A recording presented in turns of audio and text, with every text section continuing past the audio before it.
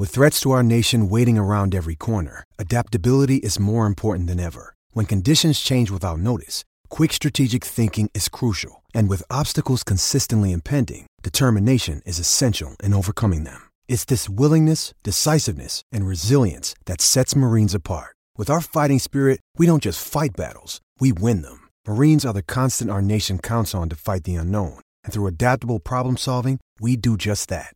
Learn more at marines.com.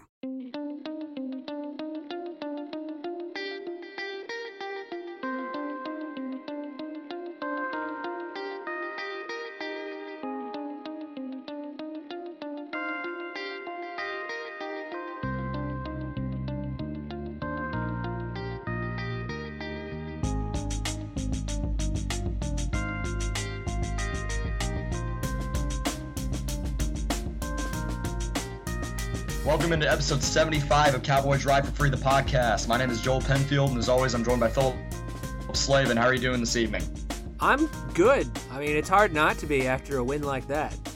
Man, what a night in Stillwater. That was something else. That was, I think that cracks my list. I think that's number 2 on my list of games I've been to as a student, and man, that was something else. I had just this weird feeling that Oklahoma State would find a way to win. I didn't think they actually would. I think it was just some sense of optimism with it being homecoming in a night game, primetime, all that stuff. But everything lined up, and Oklahoma State found a way to beat a good Texas team that definitely battled in the second half and found a way to hold on and get a victory. And kind of, this could be a turning point in the season. So, look, it's not a lack of optimism. It's a bit of, I didn't know that they could win because I hadn't seen anything out of them that showed me that they could. Now, right. We knew there'd be changes, there'd be adjustments, but we didn't know what they would be, how much they would be, what they would look like. Once they came out and that first drive, you knew this was a different offense. You could tell they changed the offense to fit Cornelius. It's the thing that we've been asking for on this pod for weeks. If you're going to keep Cornelius in, that's fine, but change the offense to suit him. And they finally did, and it worked beautifully. And he was, by far, even Tylan Wallace, Cornelius was the biggest benefactor of them finally building an offense around his skill set. Absolutely. He didn't feel like he had to do too much. He threw the ball downfield.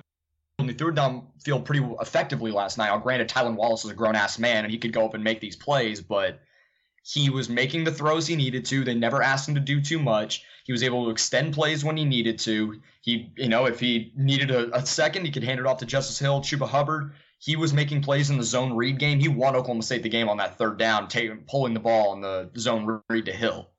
He played as well as Oklahoma State needed him to play, and he gave his all the entire game. And no matter what you think of him, I tweeted it last night, that man plays his tail off for 4 quarters every game, and it showed again last night. Yeah, no, I agree. He absolutely did. And they used his legs well. He read the defense the best I think he's done so far.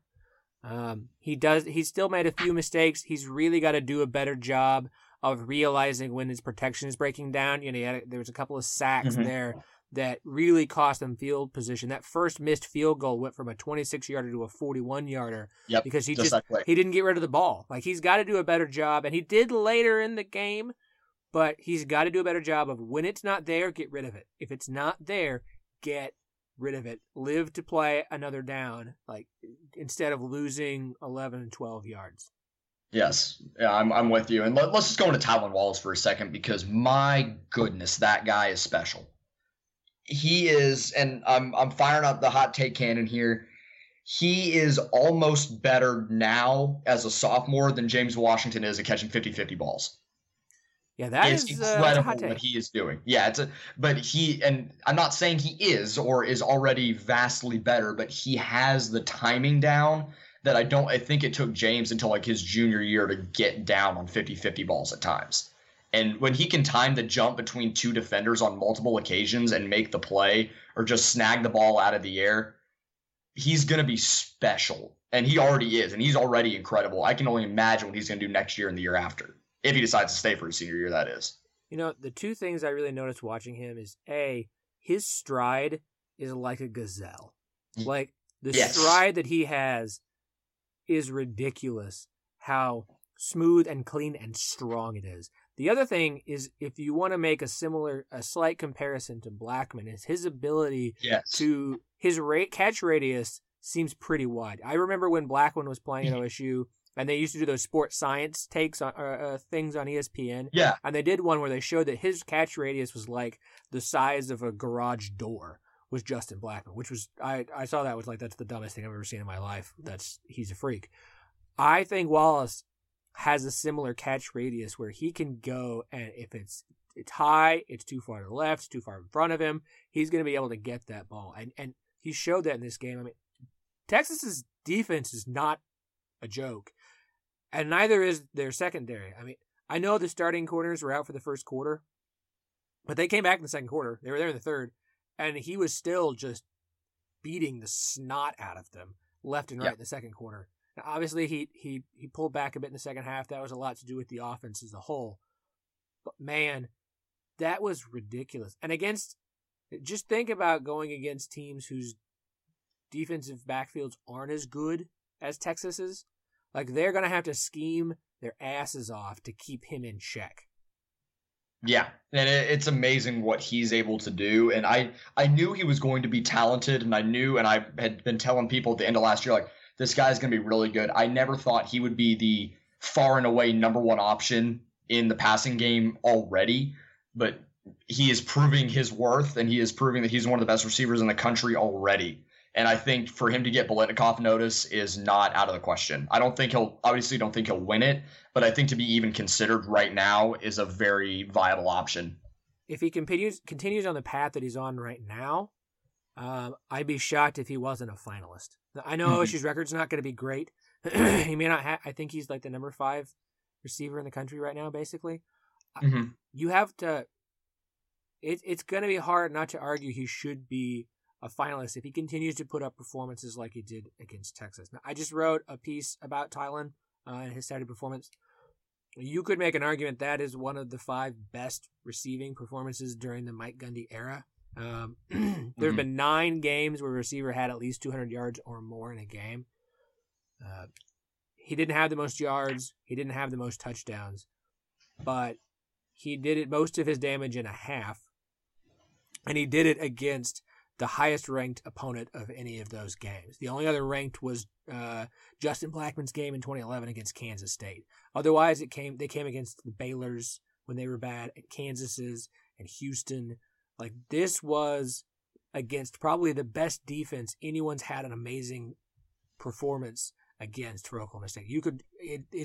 There's a legitimate argument there to make that this was one of the best, if not top 5, top 3 receiving performances during the Mike Gundy era. And that's incredible. And he's halfway through his sophomore season, a little more than halfway through his sophomore season. That's incredible. Yeah. And let's talk a little bit about special teams. I know you have a point to make, but I'm going to make mine first here. I firmly believe that Zach Steiner won Oklahoma State that game last night. Yeah. That punt. Now, granted, he didn't have the greatest punts at times, but he was able to at least not outkick his coverage. But that punt down to the 2-yard line in the fourth quarter there was huge, because not only it set up Texas, who was kind of on their heels, even though they're making a comeback, Oklahoma State still kind of had them there for a little bit. You had the student section paddle people right behind him. You force a 3-and-out, should have gotten a safety, but that's neither here nor there. And you force a punt out of the back of their end zone, and Dylan Stoner gets the fair catch on the 35-yard line. Oklahoma State gets into the end zone and scores. And I don't think if he gets that punt where that is, I think that game could have turned out a little bit differently. And I don't know if Oklahoma State would have won if it wasn't for that punt. That was his best punt of the game. I will remind you that the Texas returner kind of ran backward, seemed to be confused where he was. So there was a little bit of a goof on Texas's part along with that punt. And yes, it was a safety, but they called the holding call on the wrong offensive lineman. Thank you, Big 12 refs. Oh, that's what it was? Oh. They called it on 77. 77 didn't hold. The one that was holding was in the end zone when he was holding. They called it on the wrong offensive lineman, which was why Gundy was so pissed off, was because literally you call on the wrong one and there's no review for that. Like, I don't even know how that's That's absolutely Texas in football, Kansas in basketball, kind of Big 12 ref nonsense. Right. Yeah, my special teams point, we got to talk about the kickoffs. First kickoff of the game for OSU went out of bounds. That is the 5th kickoff that go out of bounds this season for Oklahoma State. That's stupid. That is ridiculous, and that is absolutely unacceptable. How are you kicking the ball off out of bounds? That's just poor technique. That's like, hire a special teams coordinator, because someone who's good at their job makes sure this doesn't happen anymore. That is unacceptable. Fix that. I don't care if you have to find another guy to kick. Fix that now. Yeah, I'm with you on that. And I mean, McClure has a leg, and that's very obvious because he's able to get touchbacks for the most part on his kicks. But it looks like at times he overstrides and hits the ball fat, and that's why it veers off to the left and it hooks. So I think I don't know if it's just not getting enough reps in practice and not seeing that repetition. I don't know what it is, but man, that needs to be fixed. It's unacceptable to have that many kicks. I understand once in a while you just hit a ball, but that's a pattern if you're doing it that many times in a season. I mean, yeah, that's 5 times in 8 games. Yeah, that's bad. Not good. It's bad. I guess let's talk about the defense a little bit. I thought in the first half that they played pretty well, obviously holding Texas to 14 points. Second half, it looked like they just went to a little bit more prevent and allowed them to score a little bit more, and just kind of let them play looked like they played a little bit more bend, don't break, which I didn't like because it really let Texas back in the game. But overall, I thought AJ Green and Rodarius Williams did a pretty good job on Colin Johnson and Lil Jordan Humphrey, and was able to kind of hold them in check for the most part. AJ Green did a great job on Colin Johnson for the first part of that half. Green that was probably one of the Green's best performances at OSU. He did an amazing job. Throw that bullshit pass interference call on the first drive out. That was garbage. But Green had a great game. Now, yes, I think there was a little bit of prevent, but I also think that when Texas started making the comeback, Ellinger was just making some amazing throws. I think he was putting some ball, they were well defended plays where the offense, the throw is just better than the defense. There's nothing. Sometimes there's just nothing you can do, and they were some pinpoint perfect throws. So into the defense's defense, I think they played pretty well in the second half. Texas just kind of found some rhythm, and Ellinger just put some beautiful passes out there to help Texas. Now, that last Texas touchdown, that was a bend, don't break. That was absolutely trying to make sure that they ran as much clock as possible. If Texas was going to score, it was going to take them as much clock as possible to do it. So I was okay with it. Look, if they're going to give them 5 yards, 5 yards, 5 yards. And Texas wasn't moving all that fast, which also didn't make any sense whatsoever. If you really watch them, they weren't moving with much urgency despite being down 2 scores. So Texas kind of played that into Oklahoma State's hands in that. The last they did get a couple of big plays in it, but I was okay with the strategy there of 5 yards, 5 yards, 5 yards, 5 yards. Let them keep running the clock. I don't mind that when you're up 2 scores, because if you are worth your salt, you're A, going to be able to get a first down with 1.5 minutes left, or B, going to make sure to recover an onside punt like they did both, which Oklahoma State did both of, to be able to put that game away. Right. Now, and I'm not trying to knock the defense at all, but they scored a couple quick, and I think it mostly tied into the fact that the offense was going 3 and out, and then the defense going right back on the field. So I think that had a lot of that played into it as well. The defense was getting tired there in the second half, but I agree. They were able to keep Oklahoma State in the game even when the offense was struggling. They were able to force Texas to punt, and it wasn't like Texas was just running roughshod over them in the second half. So I think to a lot of that credit, the defense played well enough to keep Oklahoma State in the game, even when the offense started to sputter a little bit there in the second half as Texas adjusted on defense. Do we want to talk about what happened at the end of the game with Brecken Hager kind of going after Tyron Johnson and the whole chaos of Gundy running on the field and then Herman running after him and all that, or do we just leave that as is? Okay, so I'll make a couple points. Hey, all right. Brecken Hager is Texas's version of Calvin Bundage. Let's just call it like it is. You hate that guy on every team, but you love him on yours. That's what Hager is. He is our Calvin Bundage. He may be a little cockier and more arrogant, but he is Calvin Bundage. He makes boneheaded mistakes. He's really super talented. You love him when he does great things. You hate him when he doesn't. So for Hager, I don't think that was some planned thing. I think Johnson was talking shit, and Hager got mad and decided to do something about it in a game they were about to lose, and he lost his cool. Where I have the problem is, so Gundy came out, and if you really watch the game, you could tell Gundy was saying to his players, get back, stay out of the fight. Herman apparently believed that Gundy was going out and yelling at one of the Texas players, and Herman took offense to that. That's not what Gundy was doing. I guess I kind of understand you want to defend your player, but my problem is this. You believing another head coach ran out to yell at your player tells me all I need to know about you. Yep, you that's are my immature. exactly. That you think somebody like Gundy is going out to yell at an opposing team's player. Are you kidding me? That was your excuse. I don't buy that excuse entirely. Here's the problem. It's either A, that's a lie, and he just got mad and frustrated and is still immature, or that's really what he thought, and that's what you think Gundy is doing, is going to yell at your player. Tom Herman is immature. You see that in every press conference he has. He makes ridiculous statements. He's super arrogant. He's great when they're winning. When they're losing, I'm like, you've seen him on the sidelines doing childish antics towards other players. Tom Herman is immature. His immaturity showed again. It's water under the bridge. We move on. There's no long-lasting effects of this. Gundy was the man this time. But I could also make the point that Tom Herman right now kind of reminds me a bit of Mike Gundy when Mike Gundy was young and first starting out as a head coach at OSU. There is some immaturity. There was immaturity then. If you really want to talk about the I'm a man, I'm 40, like it's funny to look back at it now, but at the time it was really not a great thing.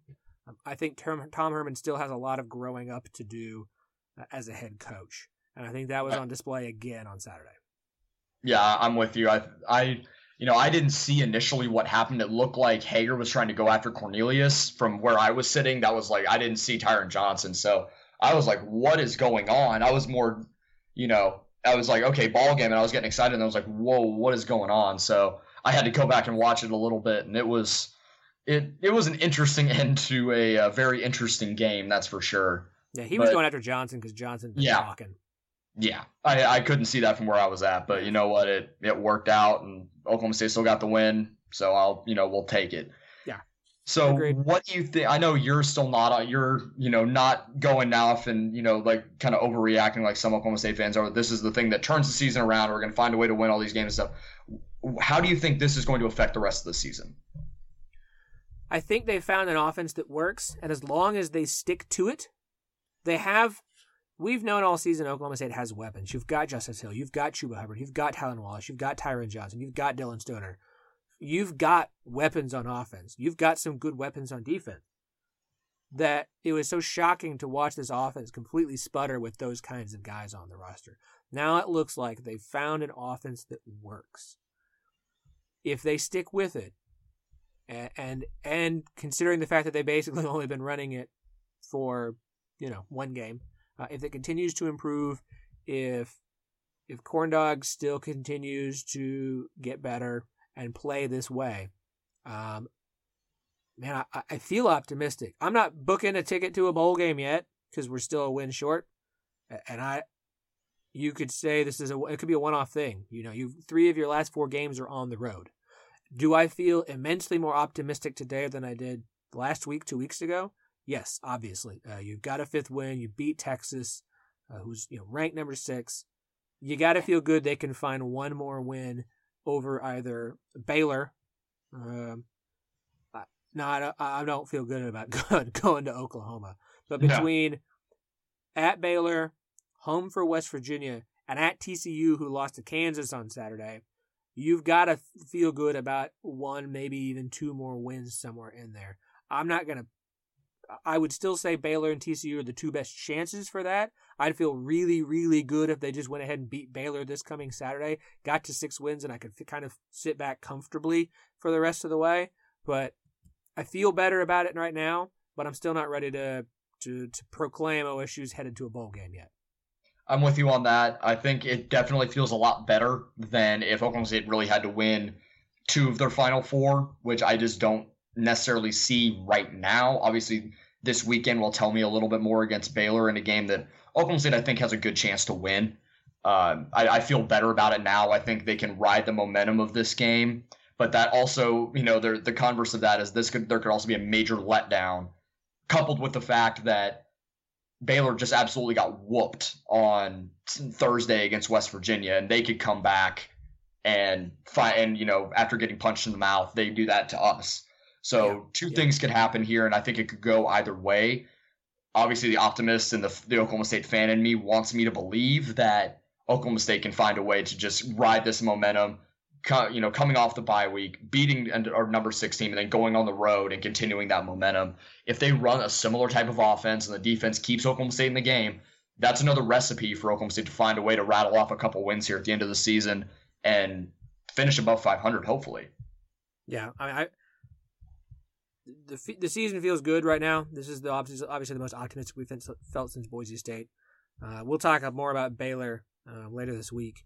But I never feel good going on the road to face a team that just got walloped. That was embarrassed. And that's what happened to Baylor against West Virginia. They got embarrassed.